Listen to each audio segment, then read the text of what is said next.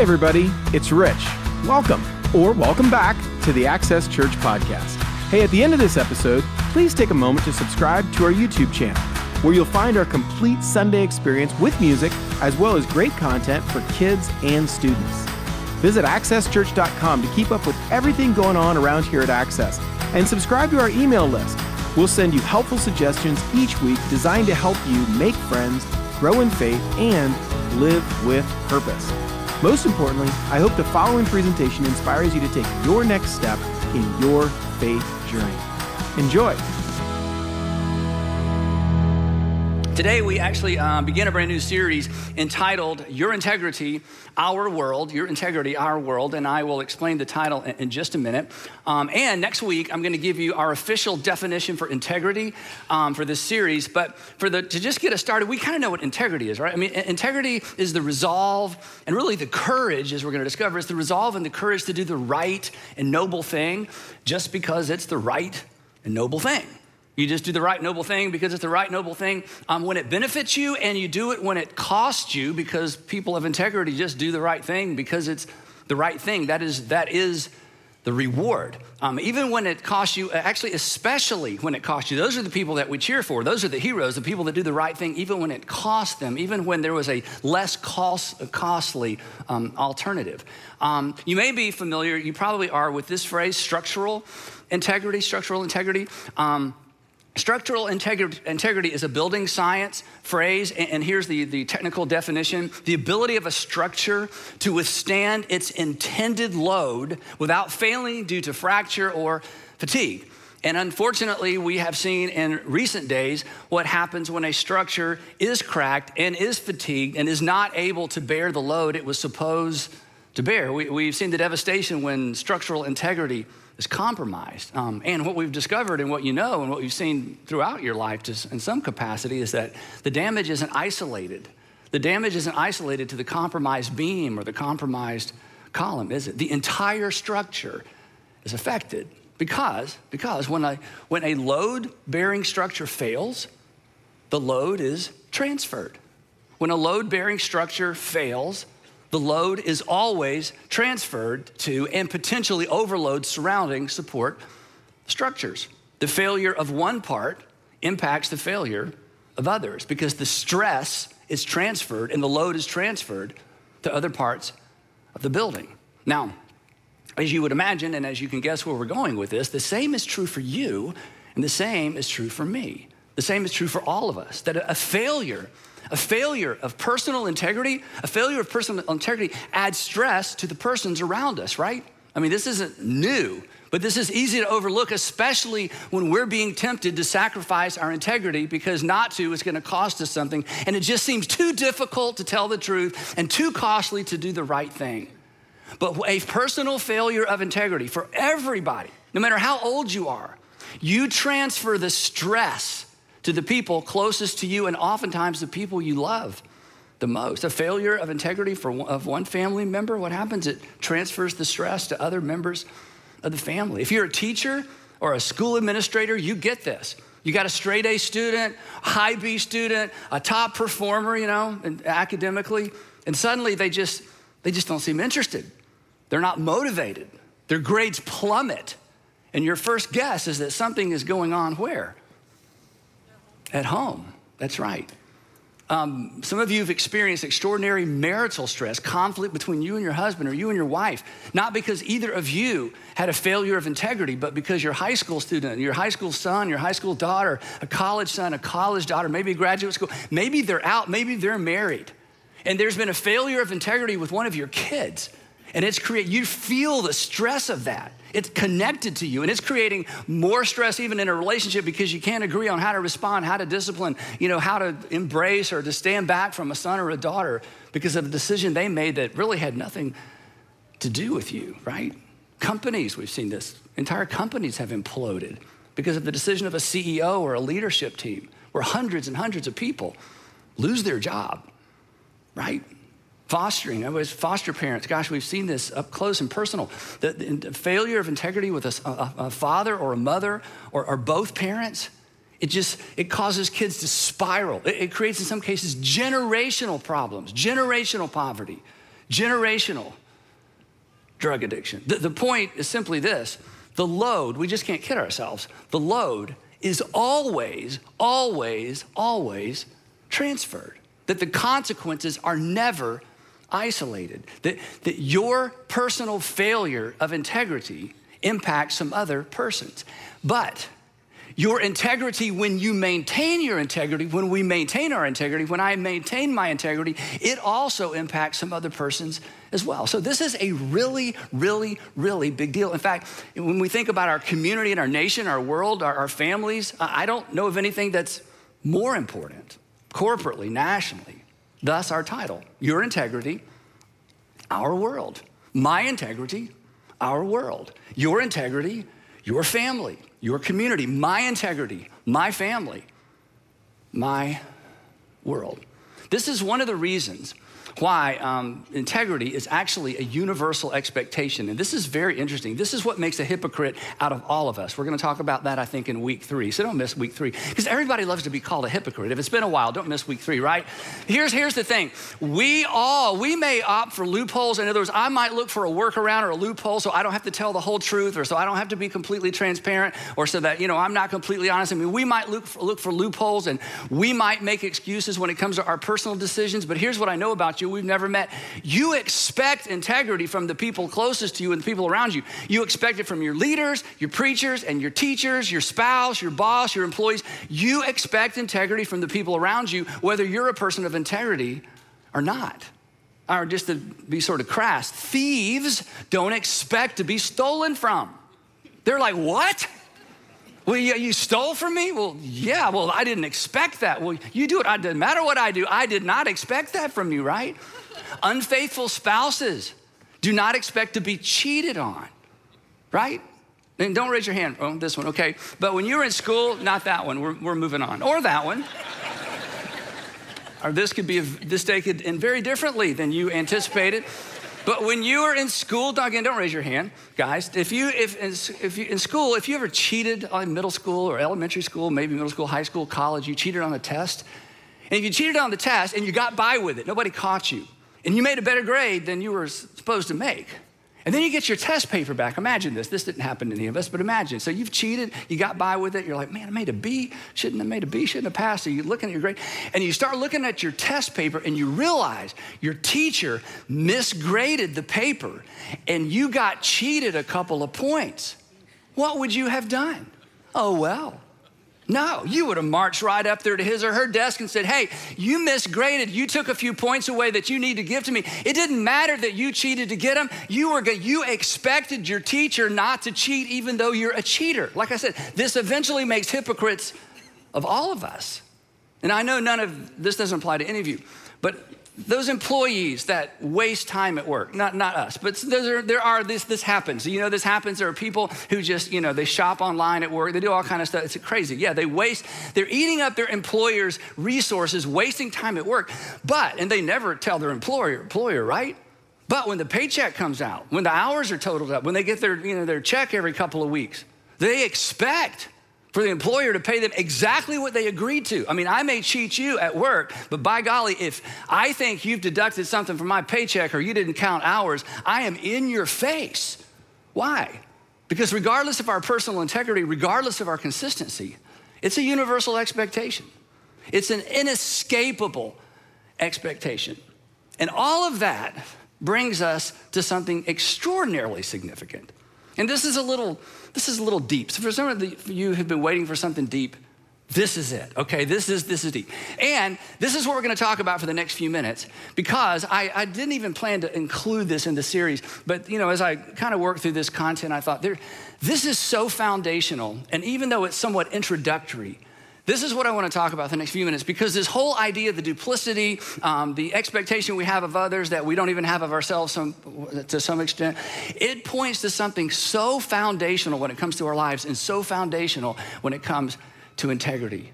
Integrity, the whole idea of integrity, assumes and ought to, we readily appeal to, that we assume everyone around us is accountable to. Let me read that again. That integrity assumes, and that the fact that you just expect people to tell you the truth, they signed the contract, they're gonna follow through. Integrity assumes an ought to. You just ought to do that. That we readily appeal to, you didn't do what you ought to do. We need to talk about that. That we assume everybody around us is accountable to. You lied to me. You lied to me. Implication, even though we've never discussed the pros and cons of lying, I just assumed you know you're not supposed to lie. I mean, we've never talked about it. We never sat down before we signed the contract and said, okay, before we go through this contract, let's talk about what's right and what's wrong. You don't do that before you sign a contract. You don't do that before you enter into a relationship because you just assume people know what they ought to do and what they ought not to do, and they're assuming the same thing about you. You lied to me. You lied to me. Well, yeah, but we never talked about whether lying is right or wrong. Well, I just assumed you know you're not supposed to lie. Now, I didn't decide lying is wrong, and you didn't decide lying is wrong. Everybody just knows, don't they? I mean, here's something you rarely hear. I hope you've never heard this. I'm not suggesting you say this, but here's something we rarely hear. Yes, I lied to you, so what? Like, why are you making such a big deal out of this? But if there is no objective outside of us, sense of justice, injustice, right or wrong, think about this. Why make an excuse for our behavior? I cheated. Yeah, I cheated. So what? What's the big deal? Yeah, I lied to you. Yeah, well, why are you making such a big deal out of that? What we usually hear is, I didn't lie. I didn't lie. Implication, lying is wrong. I didn't lie. So we're going to talk about this next time. We lie about lying so people won't think we're liars. Let me go over that again. We lie about lying because we don't want people to think we're liars because we know there's something wrong with being a liar even though we did it anyway. Somehow we just know, right? Now what we might hear, what probably all of us have said at one point is, now the reason I lied is, let me tell you why I lied. But why not just decide lying's not wrong? It'd be a lot easier. Then you don't have to make excuses. You go, yeah, I lied. Yeah, I cheated. Yeah, I was unfaithful. Why are we even talking about this? I mean, come on. You're holding me to an account. You're holding me accountable to a standard you just made up. Somewhere along the way, you just decide lying's wrong, cheating's wrong, unfaithfulness is wrong. You just made that up. That's your standard. That's your truth. That's not my truth. You can't hold me accountable to a list of things you just made up. Besides that, we never went over them. We never sat down and we never even covered this stuff. So you have no right. You have no right to hold me accountable to some standard of right and wrong, just and unjust, that you just made up any more than I have a right to hold you to my standard. But we know better. It's inescapable. We just know better. I mean, we may throw those things out as excuses from time to time, but somehow we just know better. Because, as we're going to see, there is an ought to that stands outside of you and over you that didn't originate with you. It just is. There is an ought to. And again, it's not applied universally the same way in every culture, in every season, or in every generation. But there is a general sense of ought to that stands outside of you. You did not make it up. And over you that didn't originate with you or me, and we can't escape it. Now, here's again, the hypocrisy is just amazing. In fact, we've all done this. We might deny the existence of ought to with our actions because we don't always do what we ought to do, right? We may deny this universal sense of ought to with our personal decisions because I know I ought to, but I'm not going to do what I ought to, and I know I ought not do that, but I'm going to do it anyway. So we may kind of dismiss and deny that there's some universal sense of ought to with our actions, but never with our reactions. We react to ought to whenever someone doesn't do what they ought to, and it hurts us, or it hurts someone that we love. Now, so what does all this have to do with integrity? Everything. And here's what it has to do with it. If there is no ought to that stands outside of you and holds sway over you, in other words, if that doesn't even exist, and if you're someone who just believes that the material world is all there is and nature is all that is, I understand that. You have good reason. There's good arguments to be made for that.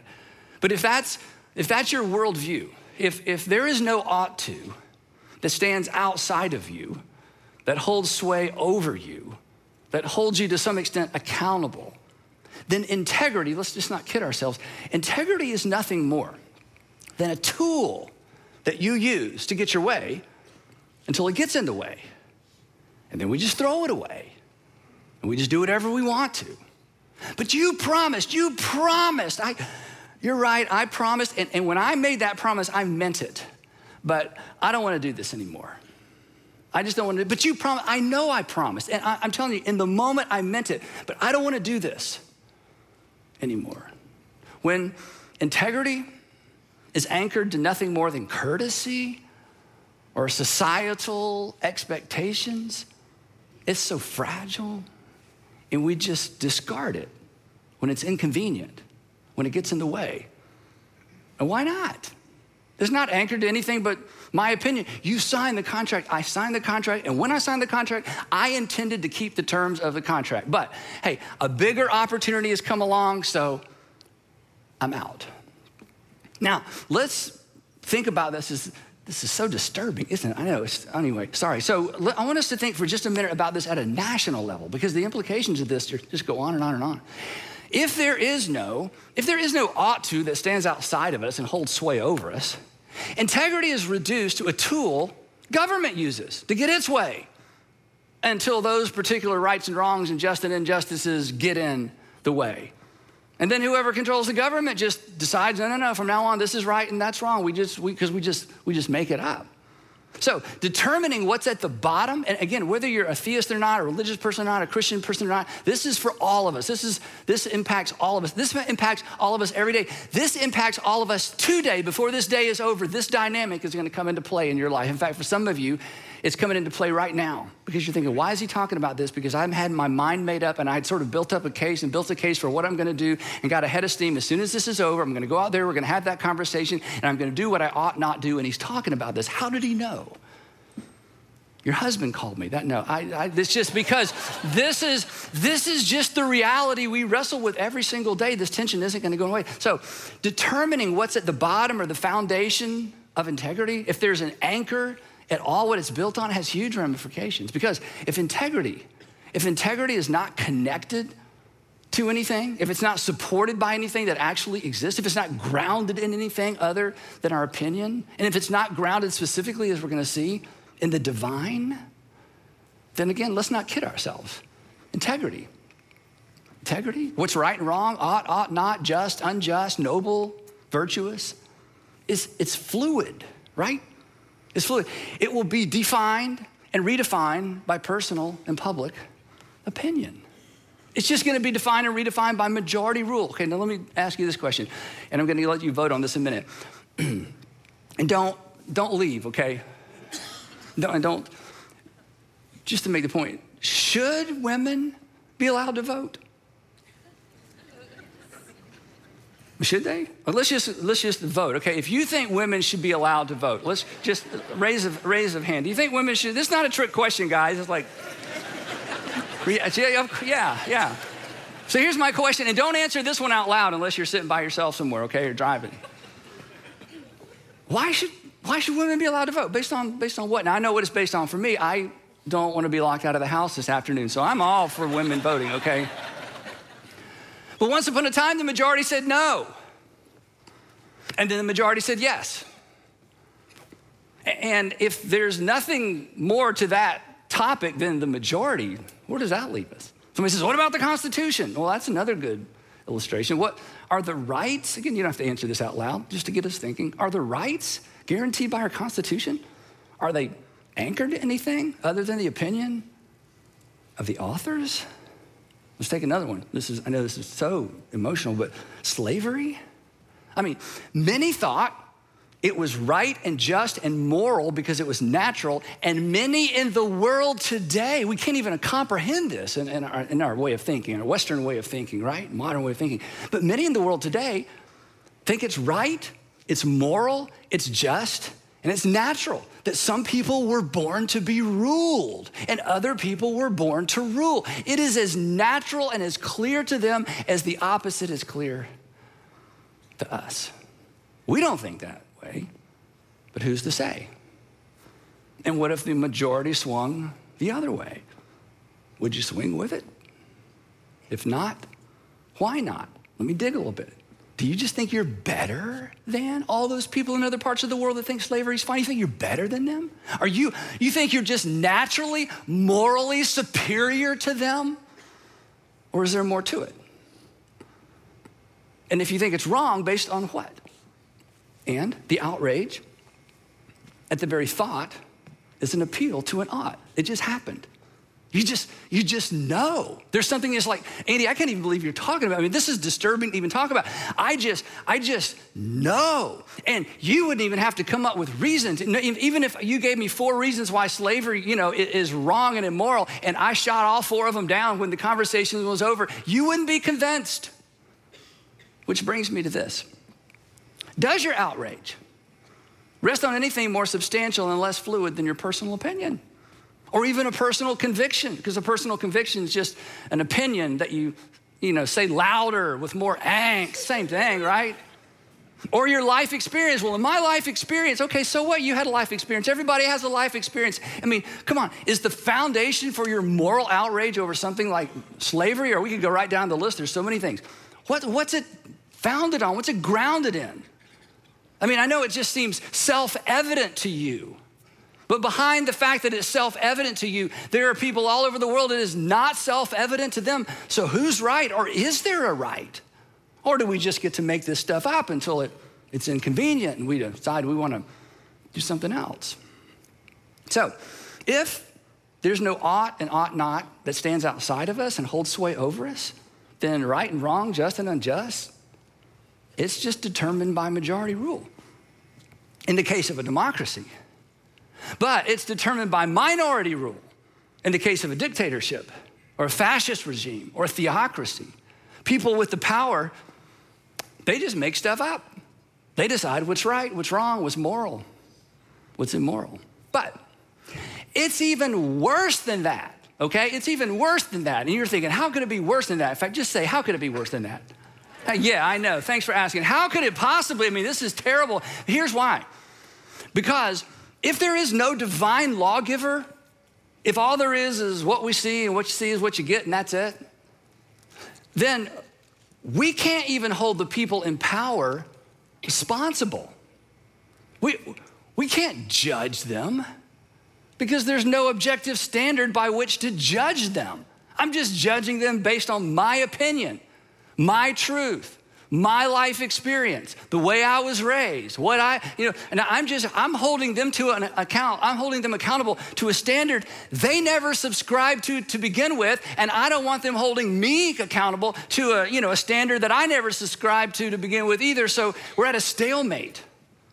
And it's even worse than that, because if there is no objective standard by which to judge, if all there is matter, they actually had no choice in the matter, because matter doesn't decide. Matter just is. Choices, decisions require free will. And in a purely materialistic world, there's no free will.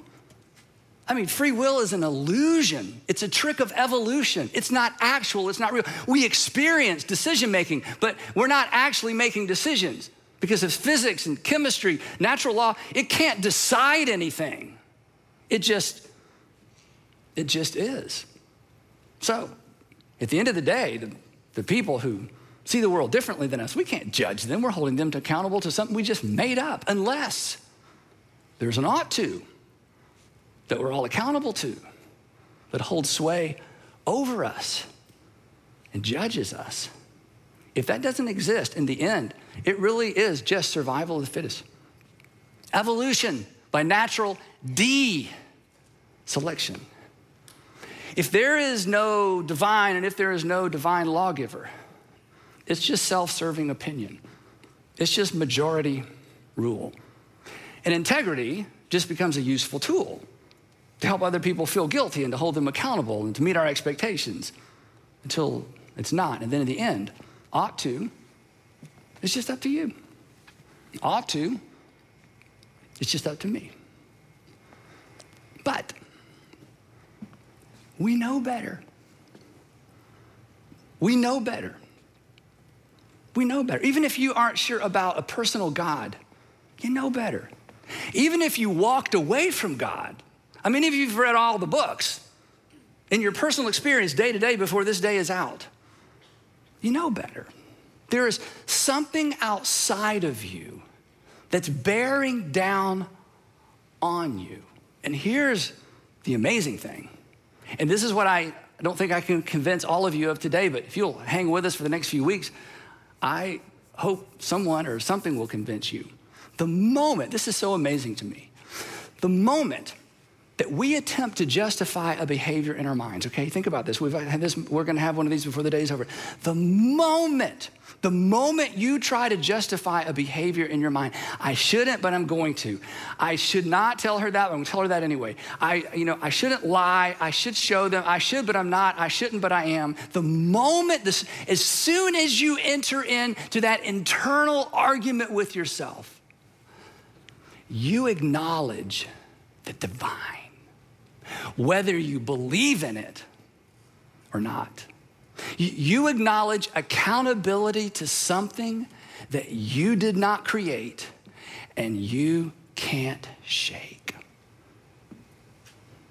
Paul, the Apostle Paul, he explained it different and better, and his is a lot shorter, so I'm just gonna read you his, but I get 30 minutes, so I just couldn't read this and dismiss, okay? But I will tell you, this is better. And he's writing to Judean and Galilean Jesus followers, they're new Christians, sons and daughters of Abraham who were raised on Torah. They were raised on the law. I mean, and here's something we can kind of understand if we stop and think about it. Their conscience, these first century, second century too, but especially these first century Judeans, Galileans, sons and daughters of Abraham, their consciences were fine-tuned to the law of Moses. I mean, fine-tuned. And sometimes your conscience can be too active, like you're too sensitive to things. So like 10 years, I know we can't get off on this, but like 10 years after the resurrection, it's such a great story. 10 years after the resurrection, Peter, who's been with Jesus the whole time, the whole ministry, Peter gets to the door of Cornelius' house, and Cornelius is a Gentile, and Cornelius has invited Peter over to talk about Jesus. I mean, isn't that what Peter's supposed to do? Like, go ye therefore into all the world. How about you just go up the street, okay? This isn't like a big deal. Actually, it's a day and a half journey. He's invited to Cornelius' house 10 years after the resurrection, okay? This is a guy who had breakfast with his resurrected Savior on the beach, and Jesus said, go into all the world. And he gets to Cornelius' house, and it's like, and he later says, this is the first time I've ever been in a Gentile's home. It's like, what? Yeah, because their consciences was fine-tuned to the Torah and to the first century teaching of how Torah was supposed to be lived out. So when these Judeans and Galileans, sons and daughters of Abraham, when they realize these Gentiles, people like most of us, are beginning to worship their God and are gonna follow their Messiah and embrace Jesus as their Messiah as well, they were like, okay, wait. How are they gonna do this? They don't even know Torah, okay? They don't even go to synagogue. I mean, they know nothing. How in the world are they gonna live a life that's pleasing to God when they don't have the law? So Paul's like, that is a great question. So here is an answer. Here's what he says. When Gentiles, talking about most of us, who do not have the law, because they just didn't grow up with it. They don't have it in their hearts, their minds, their consciences aren't fine-tuned. When Gentiles who do not have the law do instinctively things required by the law, as they begin to follow Jesus and they become more honest and they quit stealing, they quit cheating, and they quit, cheating with their measure and their weights, doing in the marketplace, when they begin to live better, more ethical, more moral lives, he says there's something that's intuitive. There's something that their conscience begins to be more fine-tuned, not to Torah, not to, the law is given to the Jews. He says, but God's doing something on the inside. They just know those things are wrong. He says, when that happens, when they're like, suddenly, that didn't bother me before, but now I'm like, I'm not doing that anymore. Remember Zacchaeus? It's like he stole. Then he meets Jesus, like, I'm giving it all back plus some. It's like, whoa, what happened? What did you read? I didn't read anything. I just met Jesus. I didn't have to read it. It's like, suddenly my eyes are open. I see the world a different way. He says, Paul, when that happens, they are a law for themselves, even though they don't have the law. They have a law, They don't have the law. They don't have Torah. But where did that come from? Where does this enlightenment come from? Where does this sense of right and wrong that suddenly their eyes are open to? Paul says, they show, he said, I've been around. I've been all around the Mediterranean basin, inviting Gentiles to following Jesus. Here's what I've discovered. They show that the requirements of the law are written on their hearts. They show that the requirements of the law, not the sacrificial law, the how you treat other people law, the law are written on their hearts. Their consciences are starting to get fine-tuned to the divine law of God that's for everybody. And then here's something we all experience every day. And their thoughts, this is so interesting, and their thoughts sometimes accuse them. Isn't that weird? It's like your body is moving in this direction because you've decided what you're gonna do, and your thoughts go, don't do that. It's like, wait, how many of me are there? Okay, I just had a thought that conflicts with the direction of my body, and I'd already made up my mind, so do I have two brains? He says, no. There's an internal tension now because they've been awakened to the divine law of God. Their thoughts accusing them, and at other times defending them. Good job, good job, good job. Yeah, you're probably not gonna get a bonus now, but you did the right thing, She's in tears, he's in tears, your kids are upstairs crying, but that was a conversation you needed to have. Good job. Gentiles who didn't have or know the 10 Commandments are condemned by their conscience and encouraged by their conscience anytime they intersected with the law of God, whether or not they had the official law of God. So, ought to is not completely up to you. And ought to is not completely up to me. There is an outside agent. And this is huge. I just want you to think about this, especially if you're not Christian or used to be or rethinking it. The moment we attempt to justify a behavior in our minds, we acknowledge the law of God written on our hearts. You say, I don't believe in God. I'm not saying you should or that you do. I'm just telling you. You've been wrestling with ought to your whole life. And you thought it was conditioned and societal conditioning, and there's certainly some of that, right? But I'm just telling you. You have experienced, and Apostle Paul talks about this in other places, you have experienced the divine. You have experienced an encounter with a God who loves you, who has written his law on your heart. And you know you didn't make it up. And you can't escape it. And you made a big, big, big bad decision. And the only way to assuage your guilt and your conscience is you had to start making other bad decisions, right? And your Heavenly Father says, come back. Come back from the ledge. Come back from the brink. And I want you to wrestle with this. Because to wrestle with your conscience is to wrestle with me because I place my law in your heart. The moment we attempt to justify behavior in our minds, we acknowledge the law of God written in our hearts. The rule of God, the kingdom of God. This is why I love to say that everyone should consider following Jesus because Jesus came to planet Earth and he ignited and he launched and he initiated the rule and the kingdom of God on earth. And he placed his law in our hearts. And when you do the right thing, when you do the costly thing, when you do the thing that costs you financially, costs you relationally, costs you reputationally, costs you some followers, now you're not gonna get invited back, now you're not gonna get invited in. Now life's gonna be different because you did the right thing. You have intersected with the divine because you obey the law of God written on your heart. You have participated in it. These are Jesus' words, I love this. You are not far from it. So, we're gonna talk about integrity from lots of different angles, but to get started, it's anchored to something beyond our fluid opinions, and it's anchored to something beyond anyone's fluid opinions or majority opinion. It's informed by a value system that stands outside of us, that stands over us, that puts pressure on us, and it represents what's best for us. And it represents what's best for the people around us. And the reason you know it's what's best for you is because when someone treats you the way they ought not treat you, you appeal to the law of God in your heart. And you appeal to the law of God that you hope is in their heart. as well. It's more than simply being a good person. It's living in sync with the will of God. When you do what's right, and it costs you, you declare the rule of God over you. You're not just making a good decision. This is what's so amazing. You're not just doing the right thing. You are declaring the rule of God over you, and you are participating in the kingdom of God, whether you meant to or not, and whether you believe in God or not.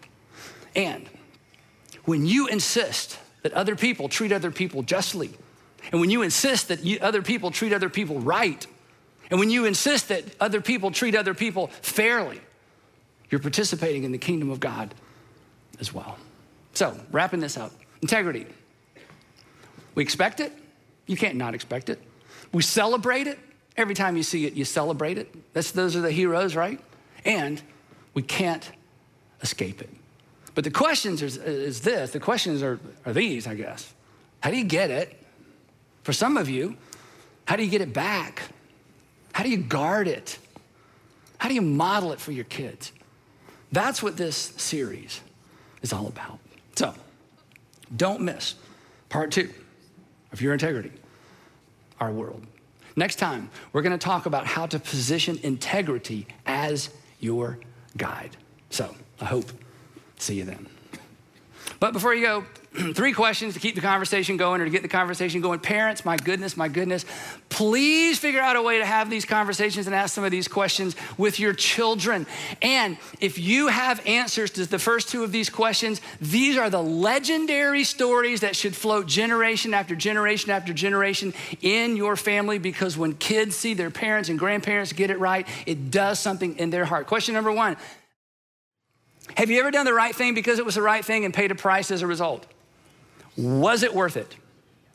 Your kids need to know those stories. Grandkids need to know those stories. Number 2, have you suffered personally because of someone else's lack of integrity? Yeah, this is just a reminder, right? Over lunch, every small group, tell those stories. And then number 3, would you commit Proverbs 11:3 to memory? This is gonna be our key verse throughout this series. I would love for you to commit it to memory. There's several different translations. I memorized it in the NIV, but I'm gonna teach it out of the New American Standard Version. It says this: the integrity of the upright will guide them. We're gonna talk about that next week. But the crookedness of the treacherous will destroy them. So this is a big topic. It's as big as our lives. It's gonna intersect with your life before this day is even over. It's as big as our community. It's as big as our country. So in addition to participating in the series yourself, I hope you will share it with some friends. It may make all the difference in the world to them. It may keep them from doing something they ought not do, simply because somebody was talking about what they ought to do. They may be on the verge of a decision they will regret for the rest of their lives, and you could be the catalyst to keep them from moving in that direction. I'd love to pray for us, and we'll go. Father, thank you. Thank you. Father, thank you for those of us who grew up with parents who just maintained their integrity throughout. It just inspired us. It just set a pace and a pattern for us. Father, for others of us who are digging out of a hole, we just never saw it. We didn't ever see it modeled. We never saw anybody suffer because of doing the right thing, or doing the right thing even when it cost them. So we just didn't have that category. And here we are kind of clawing our way forward. Father, wherever this lands with us, give us the wisdom to know what to do with it. And then give us the courage to do it. And I pray that as followers of Jesus, that we would lead the way, because our Savior died for our sin and took away all of our excuses to live any other way. So Father, again, wisdom to know what's right, courage to do it. In Jesus' name, amen.